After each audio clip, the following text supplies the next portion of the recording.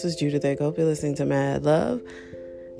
As you guys probably know, I'm a huge fan of I May Destroy You, and I just realized that most of my podcast yesterday was talking about how deep and powerful this show is. One thing that I forgot to mention is I like the way this last episode, it's almost like people don't know what sexual assault is. Neither the victim nor the perpetrator.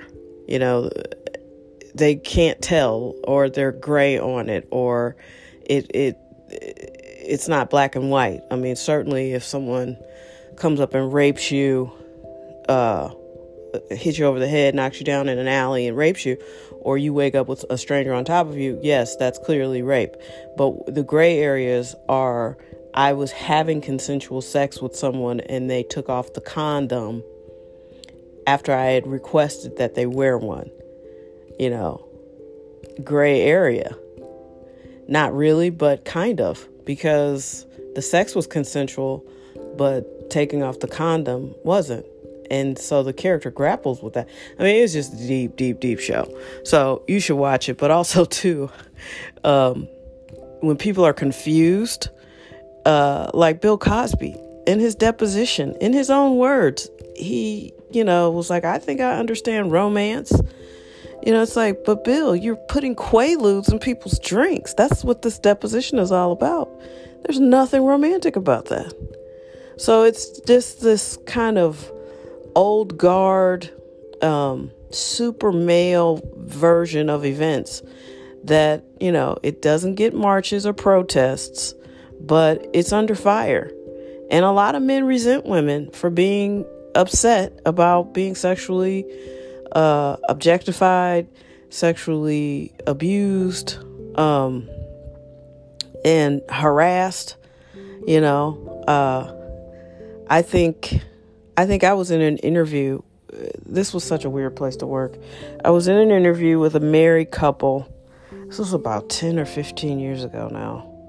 And I didn't like working for the married couple anyway. They would have fights at work. And to talk about awkward, that was terrible. So they'd get into these arguments at the office. And, I'm a child of divorce. So it's like I'm uncomfortable with all of this. So anyway, during that interview for that particular job, I remember the husband was like, well, we just need somebody on our team that, it's kind of like making love. And his wife was in the interview and she was like, he doesn't mean anything by it. I keep telling him to come up with a better analogy, but he won't. And this couple was so strange. And so, and I took the job still. That's what's weird. So he's like, it's like making love. You just need to make sure that there's good communication and everybody's on the same page. And I'm like, that's one thing he did that was offensive. But the most offensive thing for me was we used to, the space was pretty small and I had to share a back office. And both the husband and wife seemed to have a crush on the girl I was sharing the office with. She was young. I guess she was attractive to them. And they just spent a lot of time like gushing over this particular person.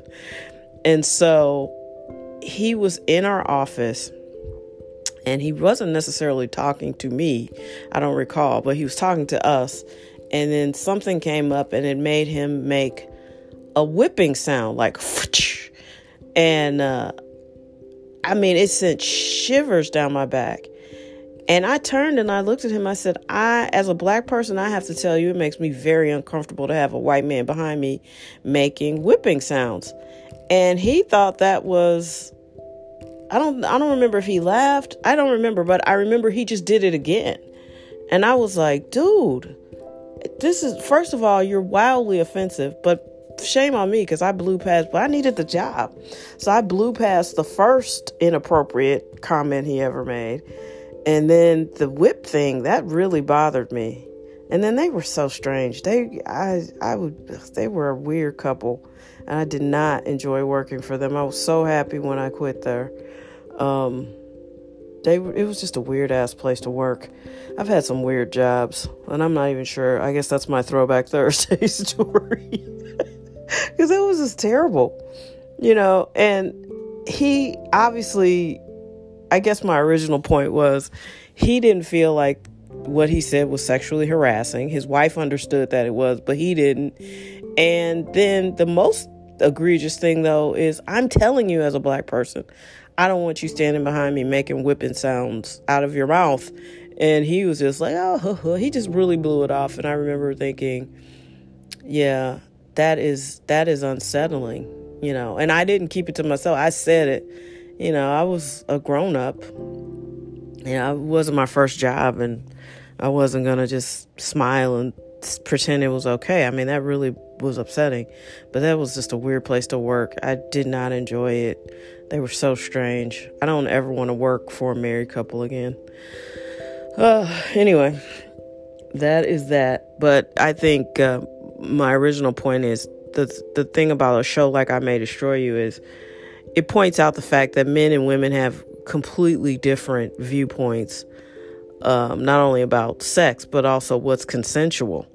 It is not consensual to see somebody passed out and just start having sex with them. That's not consensual. And again, this really happened to her, and she somehow has managed to turn it into a very powerful TV show and use this platform to illustrate the bigger issues in our society. And man, it's good stuff. But yeah, I wanted to mention Bill Cosby saying he understands. I think I understand romance. I don't know, Bill. Knocking people out to rape them is not romantic. Just FYI.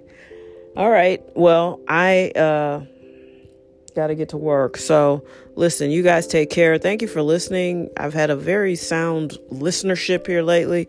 I appreciate it. As you guys know, I've been highly impacted by COVID-19. I have not had it. Nobody in my family has it. Thank you, Jesus.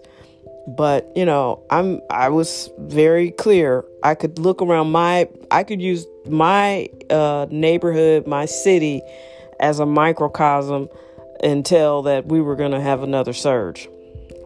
And it's coming. It's already here.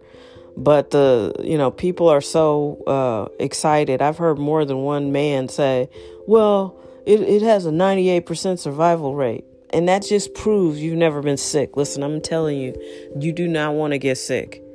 If you've never had your life really jeopardized in any kind of impactful way, you won't get it. You won't understand it. I mean, you just want to risk it and roll the dice. People are just exaggerating. And you know how men are. Everything's fine until it's a problem for them. Then when it's a problem for them, it's the end of the world, and we got to fix it right now. It's just got to get fixed. So don't put yourself in that position. That would be dumb. Just stay smart, stay healthy. Wash your hands. I can't believe we even have to say that. You learn that, and gosh, hopefully you learn that very early in your life. You should always wash your hands, but for real, like, what are we out here doing? So I think things aren't ever really going to go back because that's America. That's the way we are. Once it becomes a thing for us, it's a thing. And so I don't see, I think more people are going to be working from home permanently. I think, they're going to really have to struggle and create, whoever comes into federal office next has got to create a strategy. And that's why so many of the Asian countries did well. They've already had pandemics. They had a protocol. And we are sitting over here thinking it can't ever cross the oceans to us. I'm not sure why. And we were completely unprepared. This is what it looks like when your pants are down.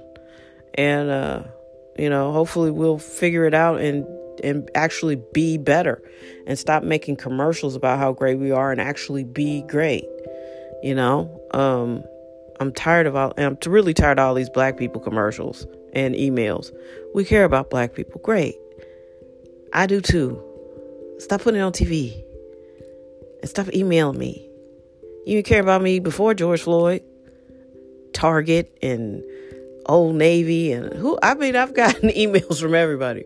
We care about black people. Okay, great. Me too. Oh, that's funny to me. All right. Have a great, great day. Take care.